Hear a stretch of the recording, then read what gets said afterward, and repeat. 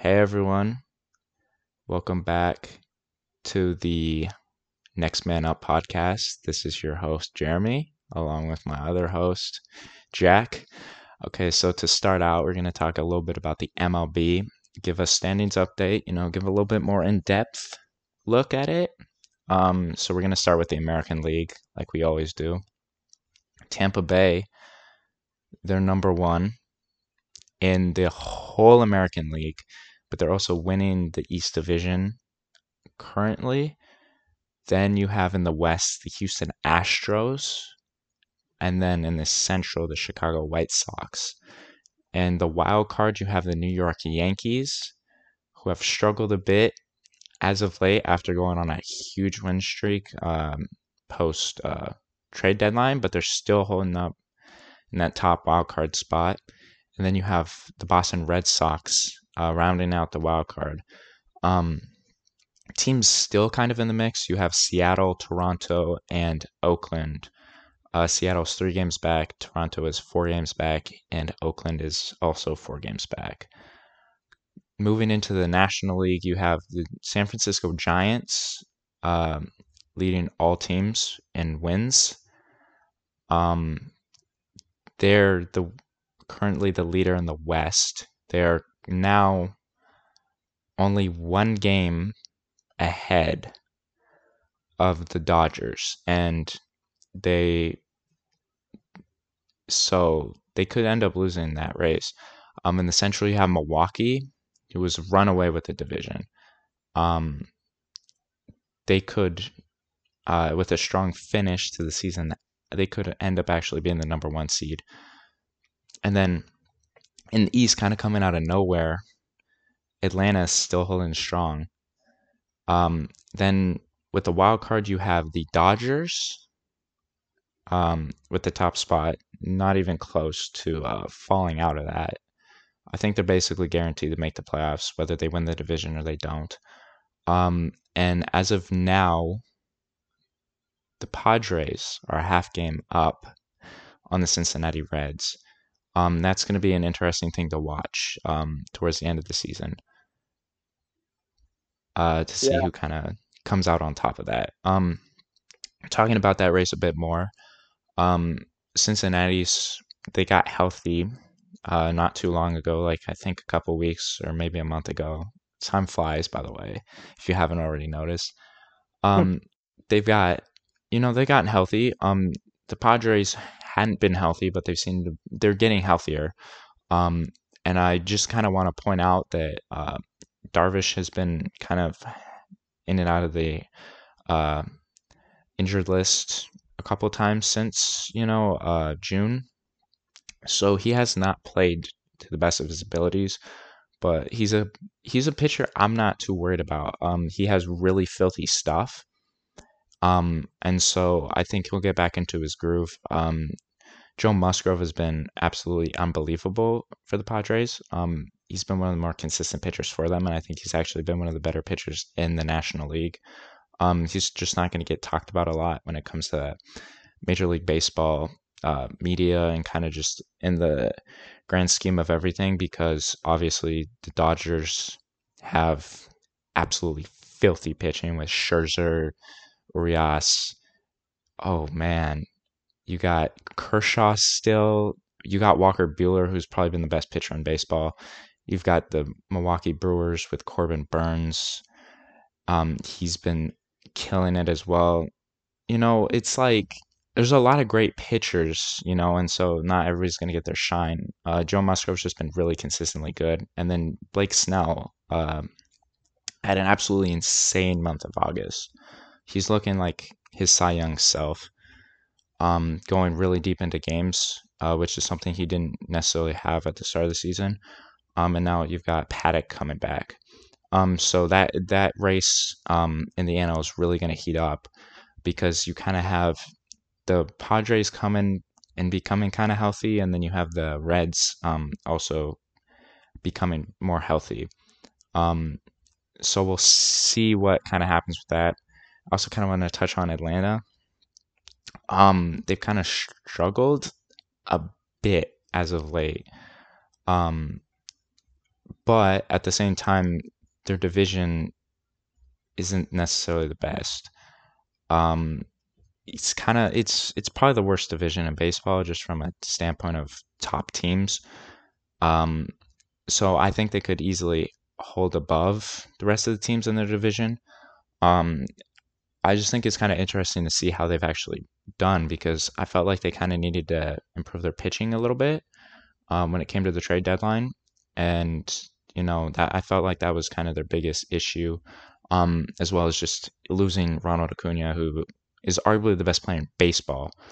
I think Mike Trout probably is, but obviously Mike Trout hasn't really played this year, so I don't really consider him one of the best players in baseball this year. I'm talking from a current standpoint.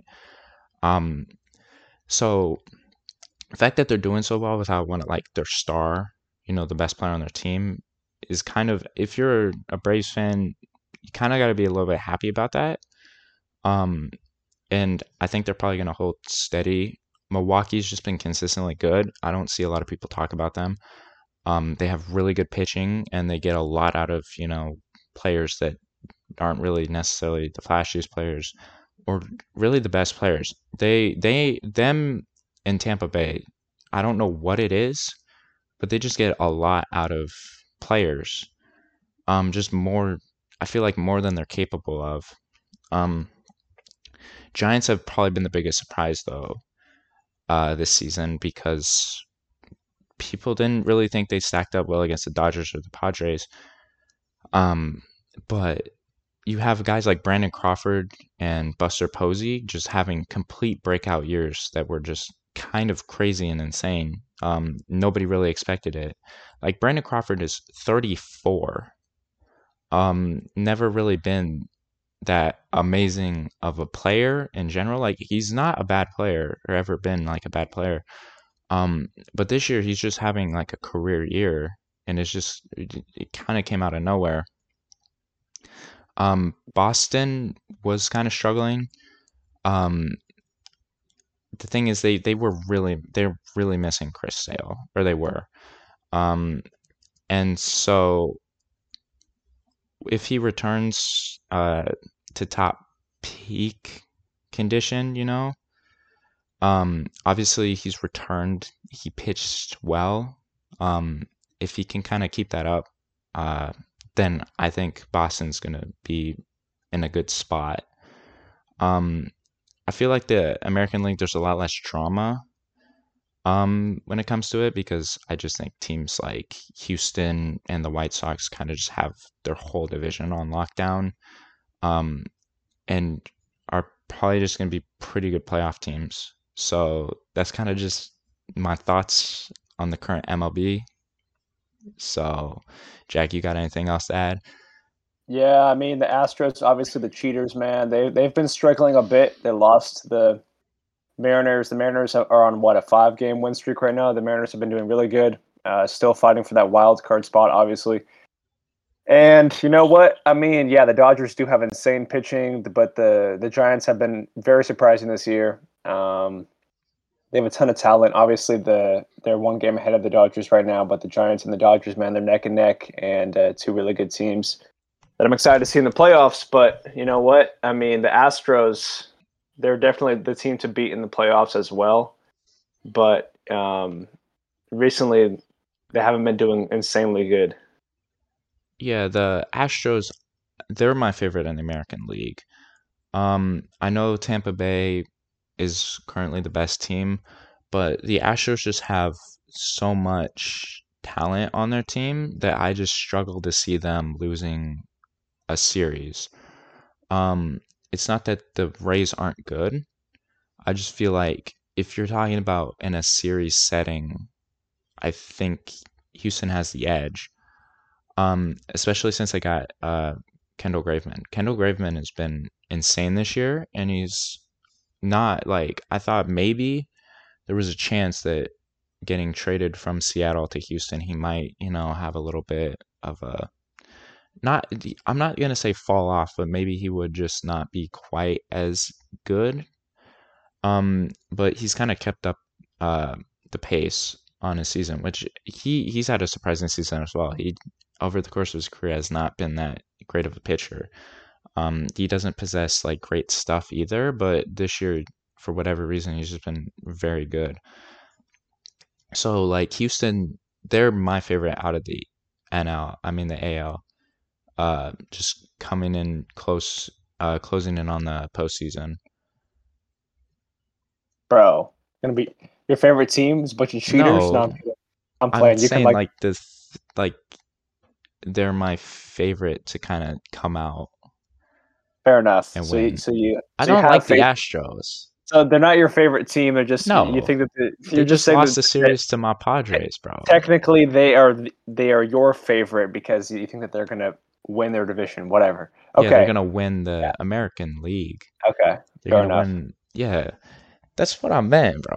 I can't Yeah. stand the Astros. Do you not know how I get happy? you. I mean, obviously, I'm a Padres fan, but when Jake Cronenworth hit a walk-off home run to the Crone Zone, man, like that got me hype, no doubt.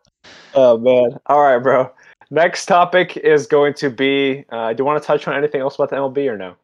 Nah, I think we're good. I think it's time to get into some really stuff that's kind of, I guess close to the heart a little bit.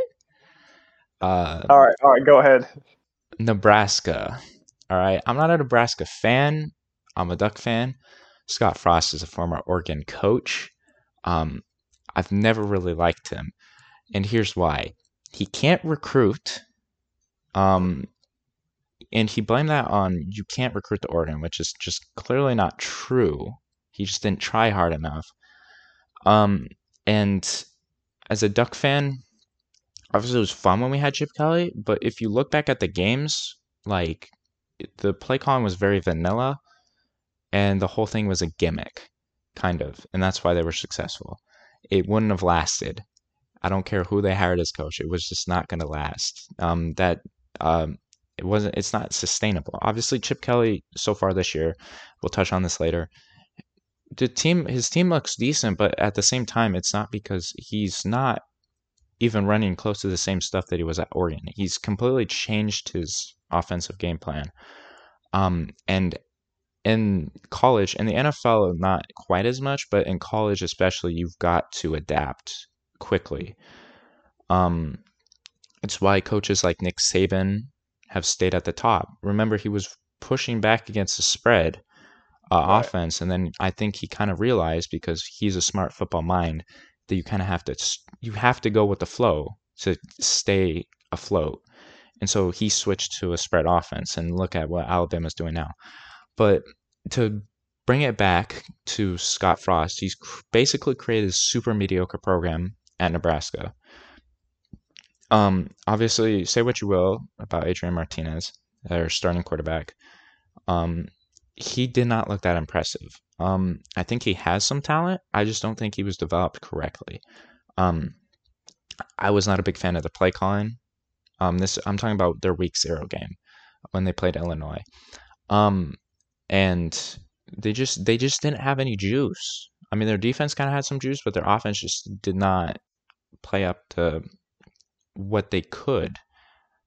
This is supposed to be kind of their breakout year because they have the most talent that they've had. They have a bunch of continuity inside of the program. Um, and the worst part about it is what he said post game. Um, he wasn't prepared for Illinois to run a man defense. Because they've been a zone team for a while because they had, but they got a new coach in Brett Bielema. And so he basically kind of said they had to throw out most of their game plan because they were prepared for a zone. But Yeah, man. they Yeah. Illinois ran a man defense. And so what the hell? That's not a good excuse. That's a Yeah. horrid excuse. I mean, as a coach, you have to be prepared for anything, and obviously he wasn't well prepared enough at all, and he was just like trying to come up with an excuse at the time. But it's actually pretty funny. Yeah, here's the thing. Brett Bielema is not like he's not like a new coach or anything. It's not like he hasn't ever he coached at Wisconsin. He coached them to a Rose Bowl. He coached at Arkansas. He coached a little bit in the NFL. He's not like obviously you can kind of look at where who he hired, that whole thing, but you can't just expect uh, the same Illinois team to come out when they've got a brand new coach. And so that as a Nebraska fan, if I was a Nebraska fan, that would absolutely boil, like make me so angry to Yeah, I mean hear that's that. pretty. Yeah, that's pretty worrisome if you're a Nebraska fan listening to your coach just make up excuses about their defense. Like it's not hard to make in-game adjustments, but I guess he just is a Yeah, terrible coach. He just wasn't ready for what was thrown at him. that really stinks of incompetence. That Yeah. stinks of incompetence. Um, I never really felt like he was that good of a coach. I feel like at UCF he kind of had the ability of having a lot of talent in his own backyard. Um, and the kind of thing that, you know what, they're UCF, they can kind of sneak up on teams because uh they're not a Power 5 team by any means. So when you have decent talent for a group of 5 team, and then you have kind of just this kind of chip on your shoulder, this kind of you can kind of go into games against bigger programs and kind of be a little bit underlooked. I think that's a lot easier to win than it is at a big time program like Nebraska. Um, but I don't want to say that Nebraska lost. It was more that Illinois won. Illinois, their online struggled a bit, um, but I kind of liked what they showed on offense. They had some decent weapons on the outside. Um, they just kind of looked like a good team. Um, I'm not. I don't think they're gonna win a lot this upcoming season, but I think they have the right coach for the job. Um, I don't think they're ever gonna win anything of like crazy importance, but I think now have they're gonna have a program that is like every year you kind of look at it. It's like that's a game that you can't sleep on. You know, so that was kind of what I took from it. And the player that most impressed me was NC State transfer Calvin Hart Jr. He was just all over the field the entire game, super disruptive. Um, and I'm curious to see if he can keep that up throughout the season, and if he can, if that's going to give him some NFL looks, because he's obviously a guy I haven't really heard of, talked about in that kind of sense. Um, and so I'm I'm really curious to see how he does because he was all over the field. Like it was like basically every single Nebraska offensive drive, you'd hear his name called 4 or 5 times. Um, and he was a big part of the game. Just because of the disruption, you know, like Right. one thing I think that a lot of football fans don't realize is that like defensive players like that can disrupt a lot, they have a much bigger impact on a game than let's say a wide receiver. If a wide receiver is like getting open, part of that can be scheme, part of that can be whatever, but a defense player disrupting uh, an offense, the one way to kind of get them to stop doing that is to completely change your game plan. Um, and so a top wide receiver might make you change your game plan a little bit, but it's not to the extent of a dominant defensive player. Because when you're dominating on defense, that means you're dominating against, especially when it's talking about a front seven player, you're talking about a guy being dominant against a whole group. Whereas a receiver, a lot of teams tend to kind of take their best corner and move them around. And so he's most likely kind of disrupting one guy on the team. And so you can kind of focus on them without completely compromising the rest of your game plan. I don't know if that makes any sense, but that's kind of how I see it. Yeah. Fair enough. That's about all I'm gonna say about week 0. Teams won that should have won. But week 1 was that was it didn't really disappoint. It did to an extent, and I'll get into that later. But do you have any thoughts about week 1? I mean, week one, I don't know. I mean, we can touch on it more later, but obviously, Ducks didn't look super good. Washington paid Montana and they ended up losing to them. That was kind of funny.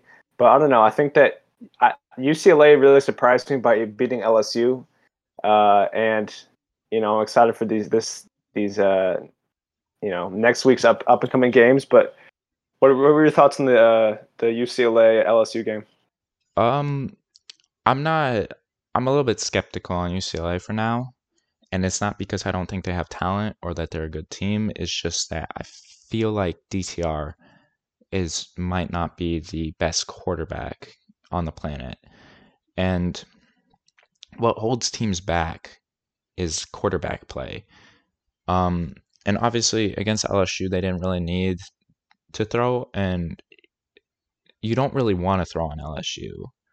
Um, they have Derek Stingley Jr. out there at corner, who is he's he's going to be a top 10 pick in the NFL draft. There's no doubt in my mind on that. He's easily the best DB in college football. But LSU in 2020, their their run defense was really bad and it was pretty porous. Like you kind of just run right through them. It doesn't seem like that's improved much. Um, their offense after the offense coordinator left and they lost a lot of weapons, like Joe Burrow, Jamar Chase, et cetera, et cetera. They look, they don't look horrible, but they don't look that good. Um, and like as a team, I think they're still in a rebuilding phase. Um, because the thing is, Definitely. even though LSU kind of recruits at a top level talent, I still think they're not to that Alabama or that Clemson level where they can just kind of Reload reload. instantly. Yeah, reload immediately. And they're probably a team that's going to take, maybe this year, they'll figure it out later on in the year, but as of right now, they just don't look like uh really a contender in the SEC because I just Yeah, feel like they have a little bit too many holes as of right now. Obviously, holes can be filled because players can develop, but as of right now, it doesn't look like they're much of a factor.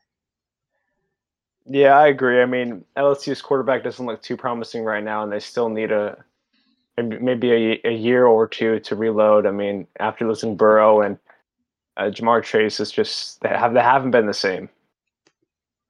Yeah, no doubt. North Carolina got upset by Virginia Tech. Virginia Tech is a tough place to play. Um, and North Carolina did not look up to the challenge. I felt like at the start of the year, I was kind of surprised how high they were ranked. Not because they don't have a talent, I just feel like they're a bit young. Um, so I feel like they got humbled a bit by that. I think they're still a good football team, and I think by the end of the year, they're going to probably be ranked and have had a good season. But like, they're not a team that's going to just come out and just absolutely run through everybody at the start of the year because they're obviously not a veteran-led group. That whole kind of thing. So that wasn't necessarily surprising, but another non-surprising thing is that Penn State won. Um, I'm not really sure why they were ranked 19th in the country. I think people kind of took a little bit too much from their 2020 season, as you can see by where Indiana was ranked. But Penn State still has the talent and they're still good, and they got a full off season and spring and everything to kind of figure out what they needed to figure out from last year. Um, and we have that kind of talent, and you have the time to actually put in the work and kind of get everything, all the gears turning. Um, it's hard to keep that team down. Um, so I think 2020 was kind of a fluky season for a lot of teams. And I think the polls kind of reflect that just based on how where people were ranking these teams. Um, do you have any thoughts on, that? Yeah, I agree. I think that 2020 was a very interesting year, and obviously there's a lot of fluke seasons because teams had COVID issues, there was injuries, a shortened season. players not, teams not having some of their star players, like the Ducks not having Penei Sewell or Javon Holland since they both opted out. I mean, it was just a very, very weird year. So I think teams are readjusting right now, and obviously there are still some COVID issues, but things have gotten somewhat better.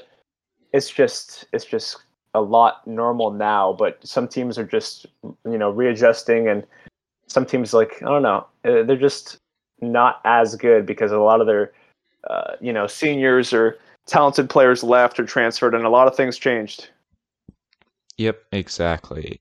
And I think we saw that with Indiana. Indiana had a pretty good 2020. So people were very quick to rank them, and they played Iowa and did not look good at all. They pretty bad, honestly. Got blown out by Iowa. And so is that a case of 2020 was just weird? Is that a case of they just didn't come out to play like they could? I'm not really sure. I was never super high on Indiana. I just feel like they didn't really necessarily have the weapons or the just talent to really be an elite team. Um, but we'll see what the rest of the season holds for them. Um, the big game though, the game that everybody was waiting to see, Clemson Georgia, Hmm. slightly disappointing. I was hoping that the offenses would be better. Both the offenses kind of struggle. Obviously, I know Clemson has a really good defense. Georgia has a really good defense. But, you know, I was expecting a playoff level game, and it just kind of wasn't to that. I mean, obviously, it's early in the season, so teams are still going to figure stuff out. But to have Clemson's O line looked horrid. They just couldn't block, it seemed like. And I saw a lot of people kind of blaming DJ for whatever reason, even though here's the thing, a quarterback might not look that impressive, but you gotta watch kind of the situations he's put into. This is kind of what happened with Oregon, is people were like Anthony Brown is not that good of a quarterback.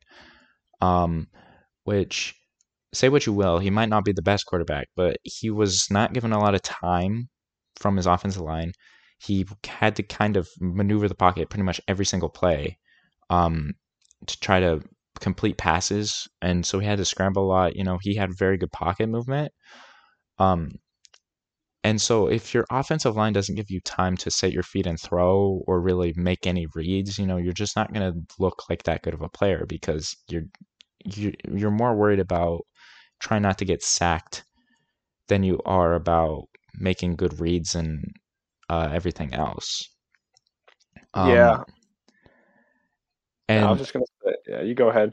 oh, well, we knew Georgia was going to have a really good defense. I think they kind of just outperformed what I thought because I think I had a little bit more confidence in Clemson's offense because obviously their offense is really talented. I mean, obviously I know they lost some pieces, but at the same time they're still good. Clemson's defense looked really good. I know Georgia was missing a couple key players on offense, but at the same time, the fact that they held Georgia with all that talent to what they did is pretty impressive. Yeah, I mean, obviously Clemson is not the same after the loss of Trevor Lawrence, but it's their first game of the season. They're still feeling things out, and I think that Clemson could figure things out and get all the pieces of the puzzle together. You just have to give them some time because their defense is definitely really good. Even though they lost to Georgia, they could still bounce back for sure.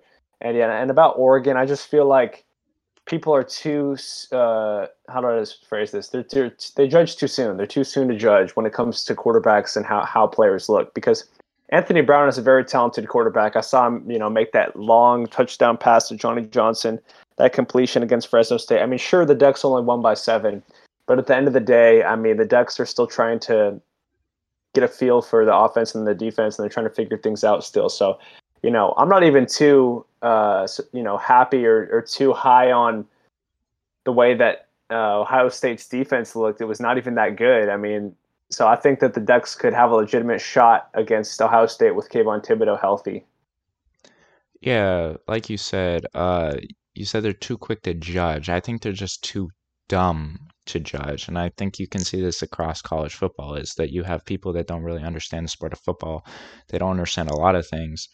Um, and also, when you're watching on a TV screen, you can't really see the whole action of the play. And you don't really know what you're looking for a lot of the times. Um, and it's really easy to blame a quarterback for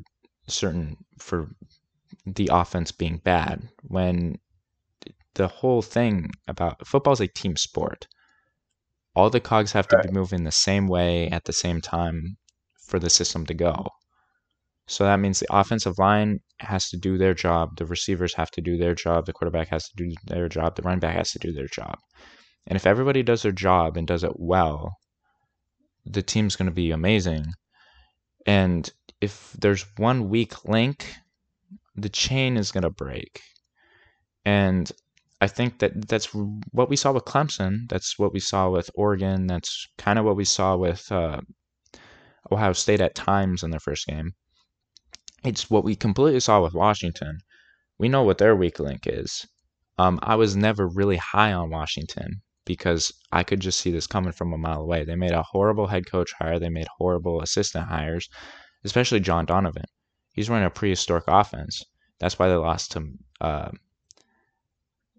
Montana. Montana. Yeah, I was Hmm. trying to think of the name. I almost said Missouri. I know it's not Missouri, but they lost to Montana. That's They embarrassing. scored 7 points against Montana. It was their first drive. You want to know what the first drive is? And in all football, it's a scripted drive. It's where they pick out the first set of plays that they're going to run, and after that, they couldn't score. Um, they don't have they run prehistoric offense. Like they don't. There's a reason why a lot of receivers transferred out. It's because they don't play a lot of receivers because they have very old school sets. They don't spread the field. It's not a spread system. It's prehistoric, like I was saying.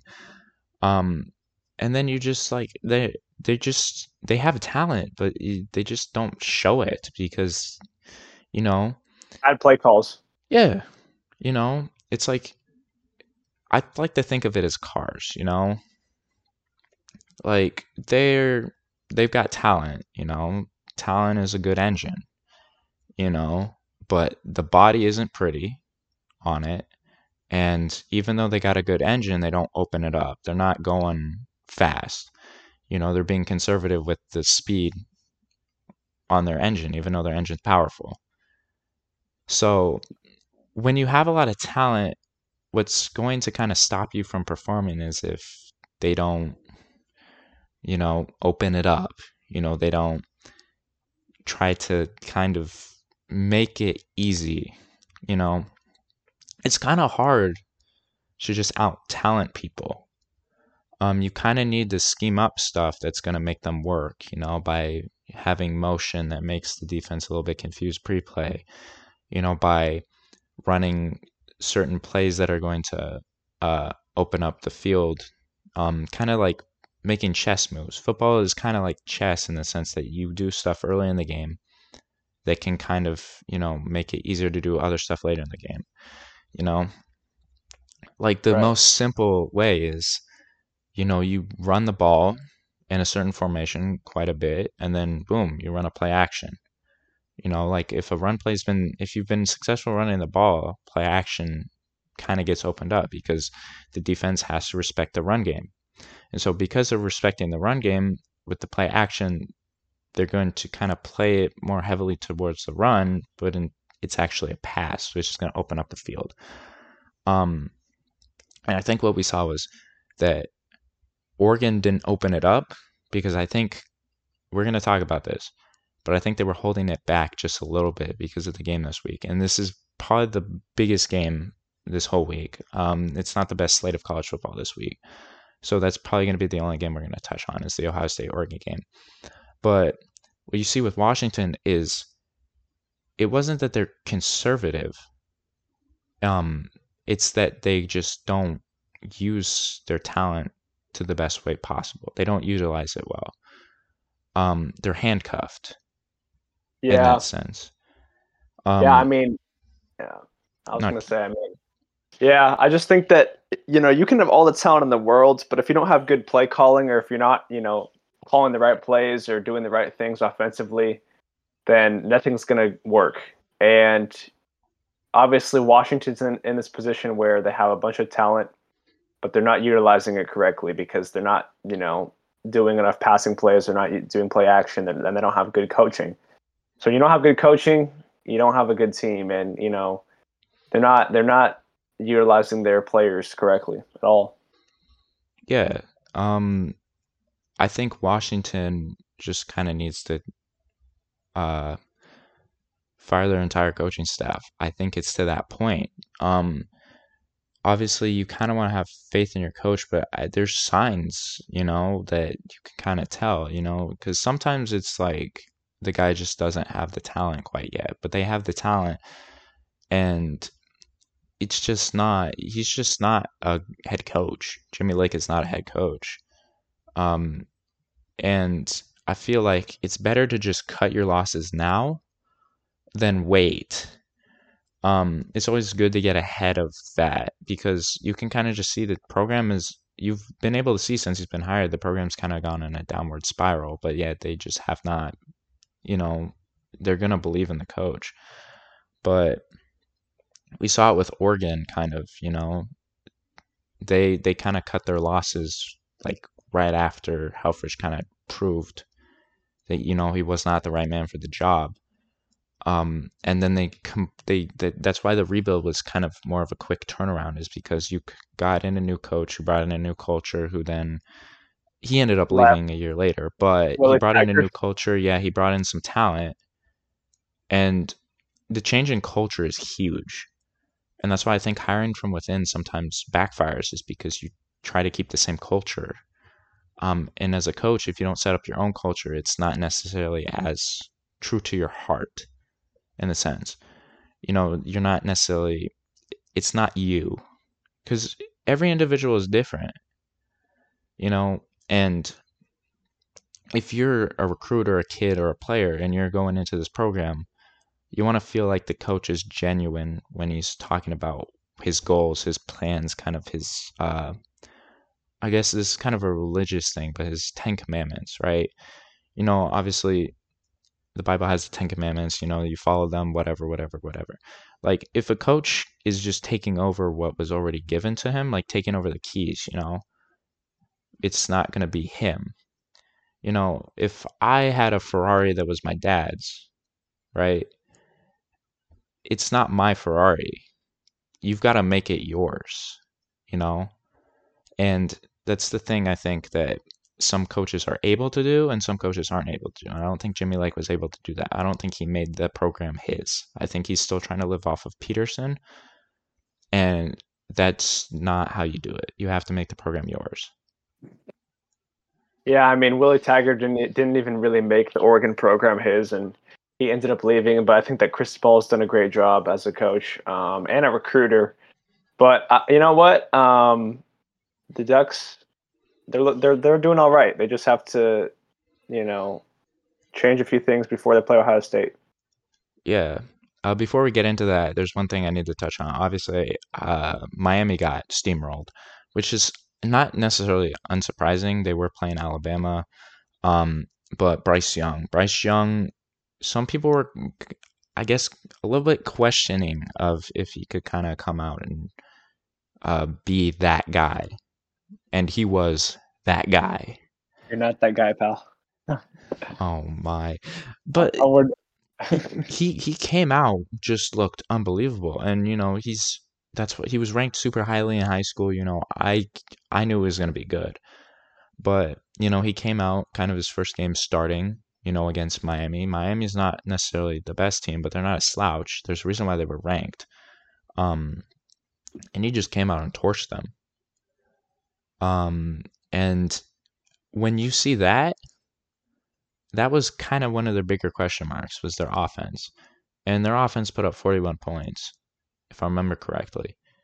Um, so Alabama, as of right now, looks kind of like the favorite in all of college football, which is not necessarily a surprise, but they've kind of certified themselves as the top team, and there were some slight question marks when it came to that because they were replacing people. But again, Alabama reloads and they stay at the top. Yeah, I mean Alabama's always a top three team regardless of the year, and they showed that when they beat Miami. And Bryce Young, very promising young talent, and Alabama is very stacked. I mean, they're just too good, man. Oh, yep. And hopefully it can change. Um, I feel like college football is better when, it's not the same team winning every year, but it's hard when Yeah, Alabama's recruiting probably the best in it- the country and they're reloading every year and they have a really good coach and scheme. yeah, definitely. All right. Uh, So, you want to also touch on Ohio State? I mean, we could talk about Ohio State. well, yeah, we're going to talk about the Duck Ohio State game. So, we'll talk about first what Ohio State kind of showed. Um, CJ Stroud struggled a bit in the first half. Yeah, In the second half, he kind of shook back. But a lot of it I felt like was just he had wide receivers. They were just open. Um, and I'm not taking anything away from CJ, but if you have a bunch of receivers who are just absolutely wide open, it's not that hard to just get it to them. Um, and obviously Ohio State has that luxury of they have super good wide receivers. Um, but they did kind of struggle in the first half when it came to the quarterback play, and that's why they were trailing at parts of the game. Um, the defense, as you said, looked a bit. Uh, I don't. They didn't look porous per se. They didn't look amazing. their Um, defense wasn't too promising, and they still won the game by 14, but Ohio State trailed at the half, and they just gave up way too many yards from the run game from Minnesota. yeah, it was a close 14. It wasn't a Yeah, it wasn't a blowout 14. There's blowout 14s and there's close 14s. That was a close 14. Um, Minnesota kind of stayed in it because they controlled the clock quite a bit, obviously because they were running the ball. Because Tanner Morgan is just not that great of a quarterback. Um, and like I said, to be a top team, you need a good quarterback. And Tanner Morgan is just not that. So the the expectation was that Minnesota was not gonna win. I don't think anybody was there saying that, Minnesota's not a good team. They're not good. They're they're they're solid, I don't think Minnesota's gonna win a lot of big games. I don't think they're gonna be like a top 25 team necessarily. I also don't think they're not gonna be a bowl team. I think they're kind of just like they're a good week one opponent for Ohio State to try to get ready um yeah, for Oregon. Because they have enough talent and they were at home, they kind of had some juice. Um And I think by the way that they came out and kind of they punched Ohio State in the mouth just a little bit in the second quarter. Obviously, Ohio State came and punched them in the mouth, but they shook back. I think that's a good early season test of adversity for them, especially going into probably their biggest game of the season, um, for just overall playoff potential. Because if you lose to Oregon now, obviously Oregon's ranked.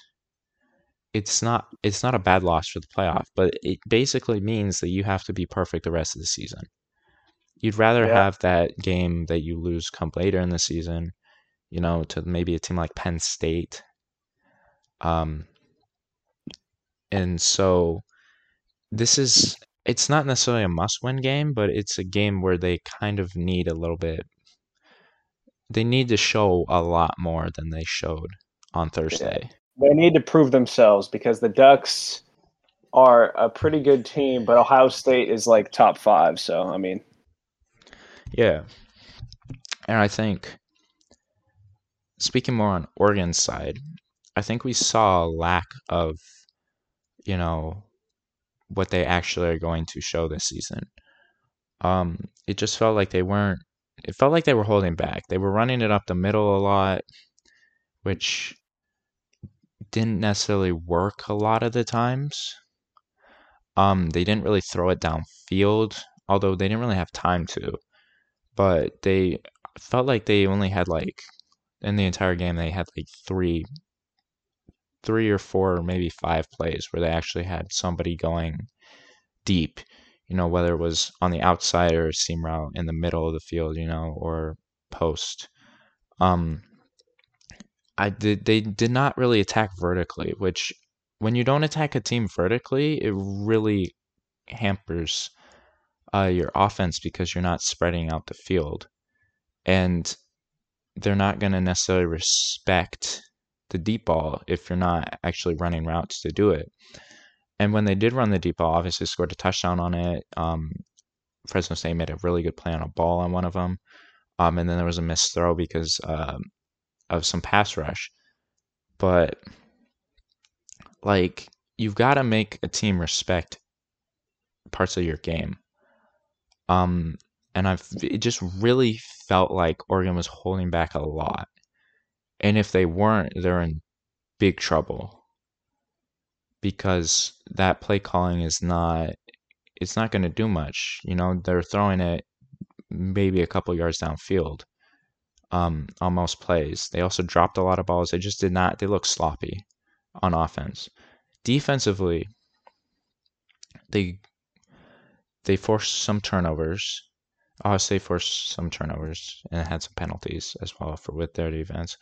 But turnovers are probably one of the biggest parts of football because if you can force a lot of turnovers, that's going to give you an advantage because you're getting more possessions. Um, and a lot of times it's in good field position, which is going to lead to points. Yeah, I So mean, the Ducks defense looks pretty good, but they need to step it up offensively against Ohio State. yeah, they also need to step it up defensively. I felt like the defensive play calling was just pretty vanilla and basic. I felt like they dropped into zone way too much and just kind of didn't. They weren't aggressive.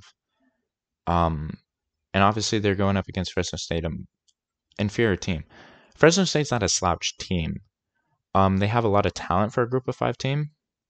So like obviously from a perspective of kind of looking at it, you're like, oh, they struggled against a Mountain West team. They come back at the end and win.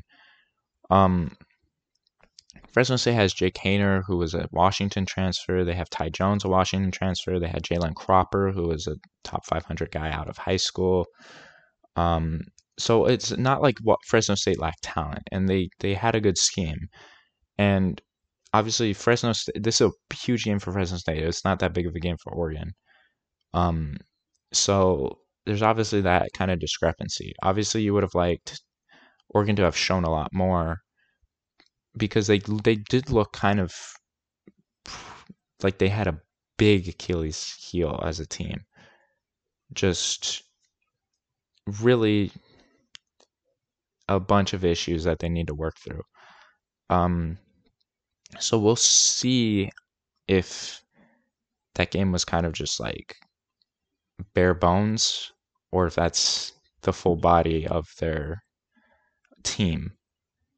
And if it's the full body of their team, they're not going to be a very good team.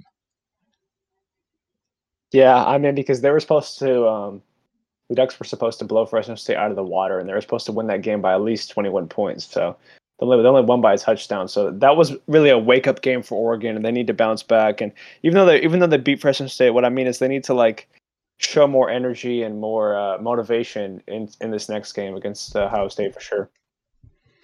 Yeah, for sure. Okay, so that's going to end our college football uh, part of the podcast. Um, I would love to talk about more college football because it's my favorite sport, but teams aren't playing the best teams this week. Yeah, We probably would have touched on Washington, Michigan if Washington didn't lose to Montana. but they suck, and they lost to Montana, and they literally paid them to play them, and ended up losing. Yeah, so that's just gonna have to conclude college football. Last week's games were a lot better, but Jack missed the podcast day. I had a busy schedule. He had a busy schedule. It's nobody's fault. Um, but there's going to be some pretty good games coming up later, which I'm excited to talk about. This week just was not the best for the college football slate. So it's time to get in some more football, but different football, and that's the NFL. So Yes, Jack, sir. talk to me. What? Well, what were you gonna say? Oh, I was gonna say, what you thinking? Well, I'm thinking that the NFL season kicks off this Thursday, Jeremy, and obviously the reigning champs, the Buccaneers are playing the Cowboys, and obviously the Buccaneers should blow them out of the water and easily win that game. But you know what? We're both not too kind of ex- high on these first week games. I mean, there's nothing insane. Obviously, my Panthers playing the Jets. I mean, Oh, I know you don't like that game. I mean, we got Sam Darnold at QB. I can't really be too happy as a Panthers fan, but anyways, I just think that we're gonna talk about some dark horse teams, but the Chiefs and the Browns play this week. It was definitely a great playoff game last year. The Browns, they're a decent team. Obviously, they still have Baker Mayfield, who has proved himself, and the Chiefs are just reloading. I mean, they have their core back with Travis Kelce and Mahomes and Tyreek Hill, but they have a new left tackle, they have a new offensive line, and they came to play this season. well, So I think yeah. that it's going to be a really good game, and the Chiefs should win that. But what do you think? Well, as you said, the Chiefs reloaded, and they did, but they didn't just reload. They reloaded with an extended clip. Okay, they came with a modified gun with their reload. So obviously they were the best team in the AFC last year, the year before, but they're better than those two teams. I mean, I'm talking about their past teams. I think right now they're better than they were. And so the fact that they won the AFC and that they're better, they're obviously they're the favorite in the AFC. There's no doubt. And they're probably the favorite to win the Super Bowl. Um, at least in my opinion. I don't know what the betting odds are, and I honestly don't care because betting odds are made to make people bet on certain teams who have less odds, kind of. Betting's a weird thing in that sense that it's like you'll see a team and it's like, oh, that's a good bet. Like if you saw, oh, the Bills to win the Super Bowl, they have kind of, decent odds, but not so amazing that you're not going to have a payout if they end up doing that. But at the same time, if you look at it from a football perspective, the Bills probably will not win. That's kind of what I'm getting at. Yeah, But I mean the Bills are a really good team, but I don't think that they're getting past the Chiefs in the I don't playoffs. even know if they could get past the Browns. Like I don't hate the Bills, but they I just feel like the AFC, I feel like it's the Chiefs and then, the rest of the playoff teams are kind of at a similar level when it comes to a talent and kind of just like team uh like ability perspective. So I feel like we don't really know who's gonna come out of the AFC. The Titans are there, the Ravens, Browns, Bills, obviously. You kind of I feel like all those teams. I think the Bills are the best of those teams, but I don't think it's like that huge of a gap that it's not like they could get caught off guard in a playoff game. Obviously Yeah, that happens with like that can happen all the time. I just feel like the Chiefs just have way too much talent that it's just not going to happen. Like we saw the year they won the Super Bowl, they kept on getting falling behind, and yet they came back because they're just that good. I mean coming from a Chiefs fan, obviously you're going to say they're that good. No, I'm kidding. The Chiefs are a good team. I mean the Chiefs are unreal. But I do think that the Ravens losing J.K. Dobbins, that's a big one for them. He's going to be out with a torn ACL, and Lamar Jackson is a beast. He's really good, but overall, I do think that the Chiefs will win the AFC. Yeah, obviously J.K. Dobbins is kind of a big loss, but I feel like running back is one of those positions in the NFL that's pretty replaceable. in the sense that kind of the NFL has gone away from like the power run game, they're more of like running backs are more of utility players, and I feel like that's a lot easier to find. You need to find a guy who's got some shiftiness, some speed, maybe a little bit of power, but he can catch the ball out of the backfield. He can run, obviously. I feel like that's not necessarily an ability isn't that doesn't exist. It's just like finding a guy at an elite level. Um, is like better. But you see a lot of these teams, like the Chiefs don't have a good running back, and yet we're really Clyde Edwards good. Helaire. Yeah, like a lot of these top teams, they don't necessarily have like a difference maker at running back because in this day and age, you don't necessarily need one. Yeah, I mean Clyde Edwards Helaire is pretty good, but he's definitely very young and has a lot to learn. Yeah, and he's Um, he's he's replaceable. He's not like a key cog. It's not like he's the best. It's not like he's irreplaceable. it's not like he's Derrick Henry or Christian McCaffrey. Yeah. And But even Christian McCaffrey is a little bit more replaceable than Derrick Henry. I'm not saying he's replaceable, but he Derrick Henry is just a whole different animal because he is kind of the old school back in the sense that you give him the ball as much as possible in the run because game. he's just like super powerful and fast. Yeah, because he is a freak of nature. Yeah, he's a beast. All right. So the Saints are playing the Packers. What are they going to look like without Drew Brees? Um Drew Brees obviously last year I don't think he was super impressive. Um I just think age kind of caught up to him. But I'm curious to see what they look like without him. Because obviously Sean Payton's a good coach. And I think with Drew Brees being gone, Drew Brees isn't the best athlete. Neither is Jameis Winston. But Taysom Hill is. So obviously, I'm not 1,000% sure who they're going to start. I just feel like Sean Payton is probably going to start Taysom Hill. Um, I feel like he's kind of his guy. Um, and so I feel like Taysom Hill being the starter might just add a little bit more, like a whole different like layer to their offense that they didn't previously have. I think the Saints are going to be good. I don't think I think they're a lot more than they were. They're a lot more than just Drew Brees. They have talent. Um, Another thing that's going to be interesting about the game is the Packers, right? Like obviously there was all that Aaron Rodgers drama that came Right. about. So I'm curious to see if Aaron Rodgers is kind of sell it in because he might not necessarily want to be there as much, or if he's going to kind of come out like this is his last dance. This is his last show, and he's gonna come out with his hair on fire and just absolutely light up the league like he did last year. I don't know. I mean, I think that Aaron Rodgers is going to light up the league, but it's going to be interesting to see who wins the NFC. I mean, obviously, you still have the 49ers, the Rams, The the Buccaneers, Buccaneers, Saints, all those teams.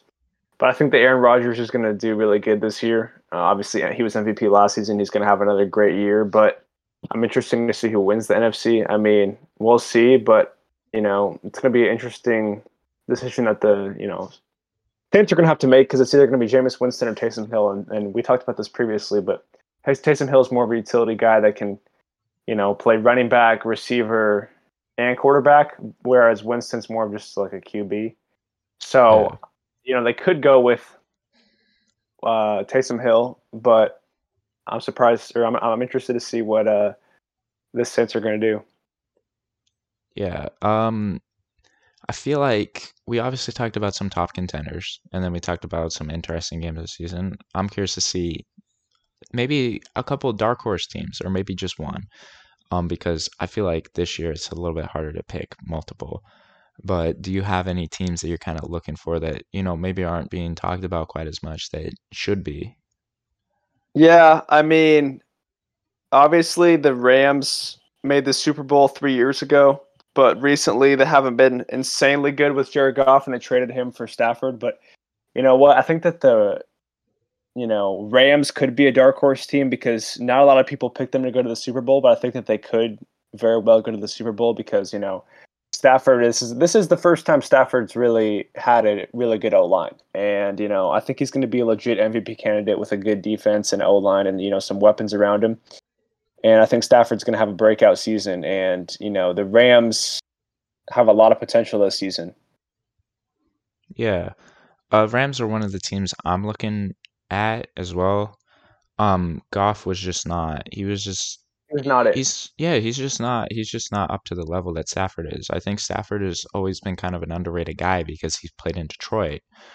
Um, I look at them. Obviously, I agree with everything you said, so I'm not going to necessarily add anything because there's not much to add. Um, I look at the Chargers because I feel like the Chargers improved and they're going to get some players back that were hurt on their defense.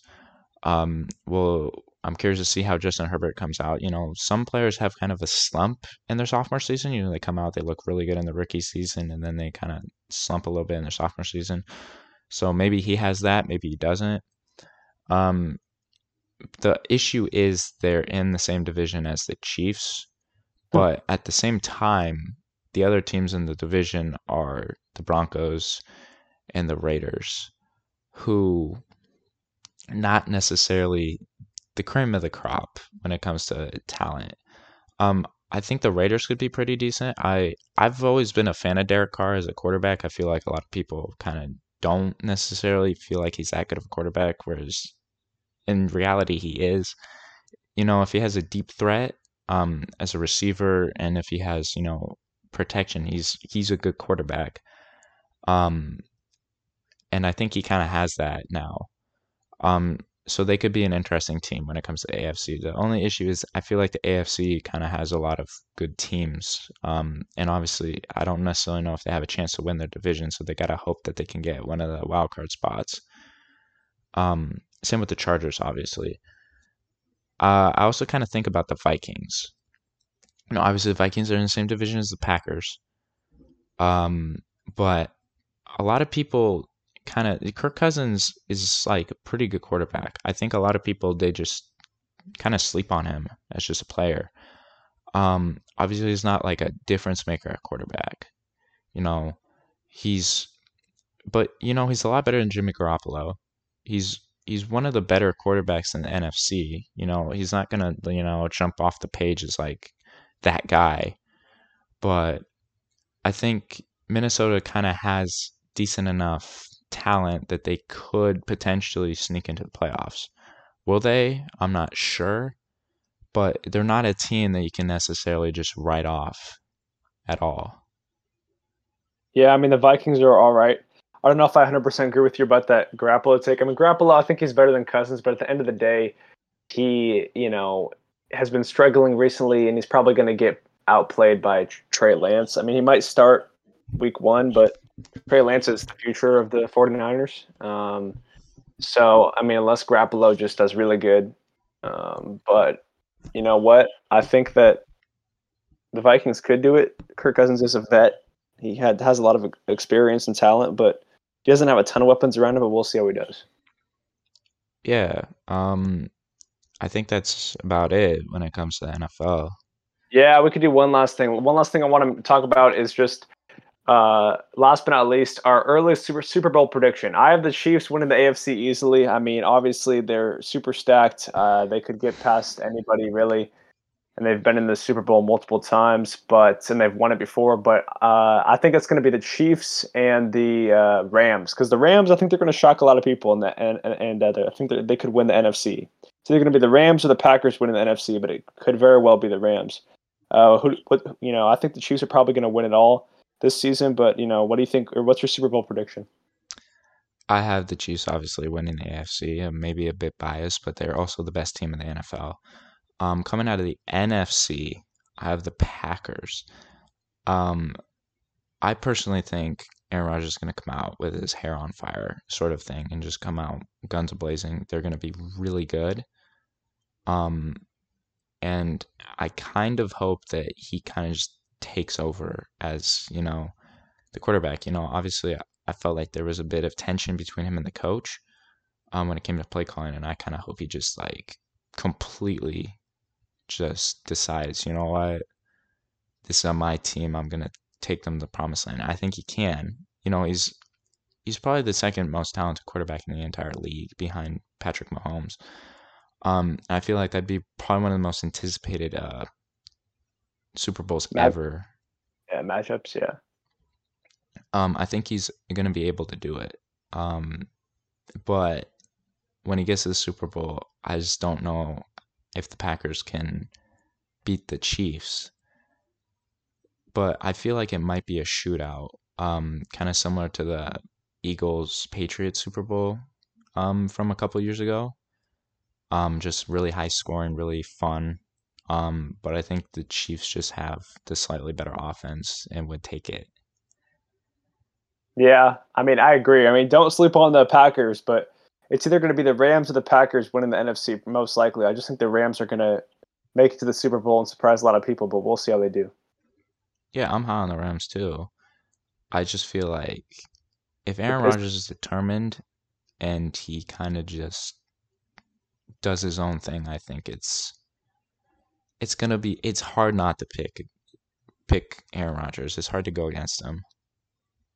yeah, that's fair. I mean, Aaron Rodgers is, he won MVP last year and he's won a Super Bowl before, so don't cut him out. Yep.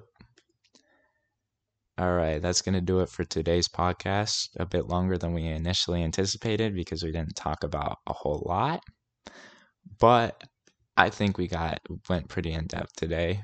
Um, Obviously, college football is happening this week, NFL is happening this week, so we're probably going to cover that. Obviously, we like to talk about the MLB just a little bit. You know, playoffs are getting closer and closer each day that goes by, obviously, but that's probably going to be the main focus of next week's podcast. Is that sort of stuff. Jack, do you have any last words to say? Not really. Thank you guys for tuning in, and we'll catch you guys later. All right, everybody. Peace out. I hope you enjoyed the podcast. Please leave ratings. Do whatever you can. Anything helps. Um, yeah. Hope to catch y'all back next week listening to the podcast.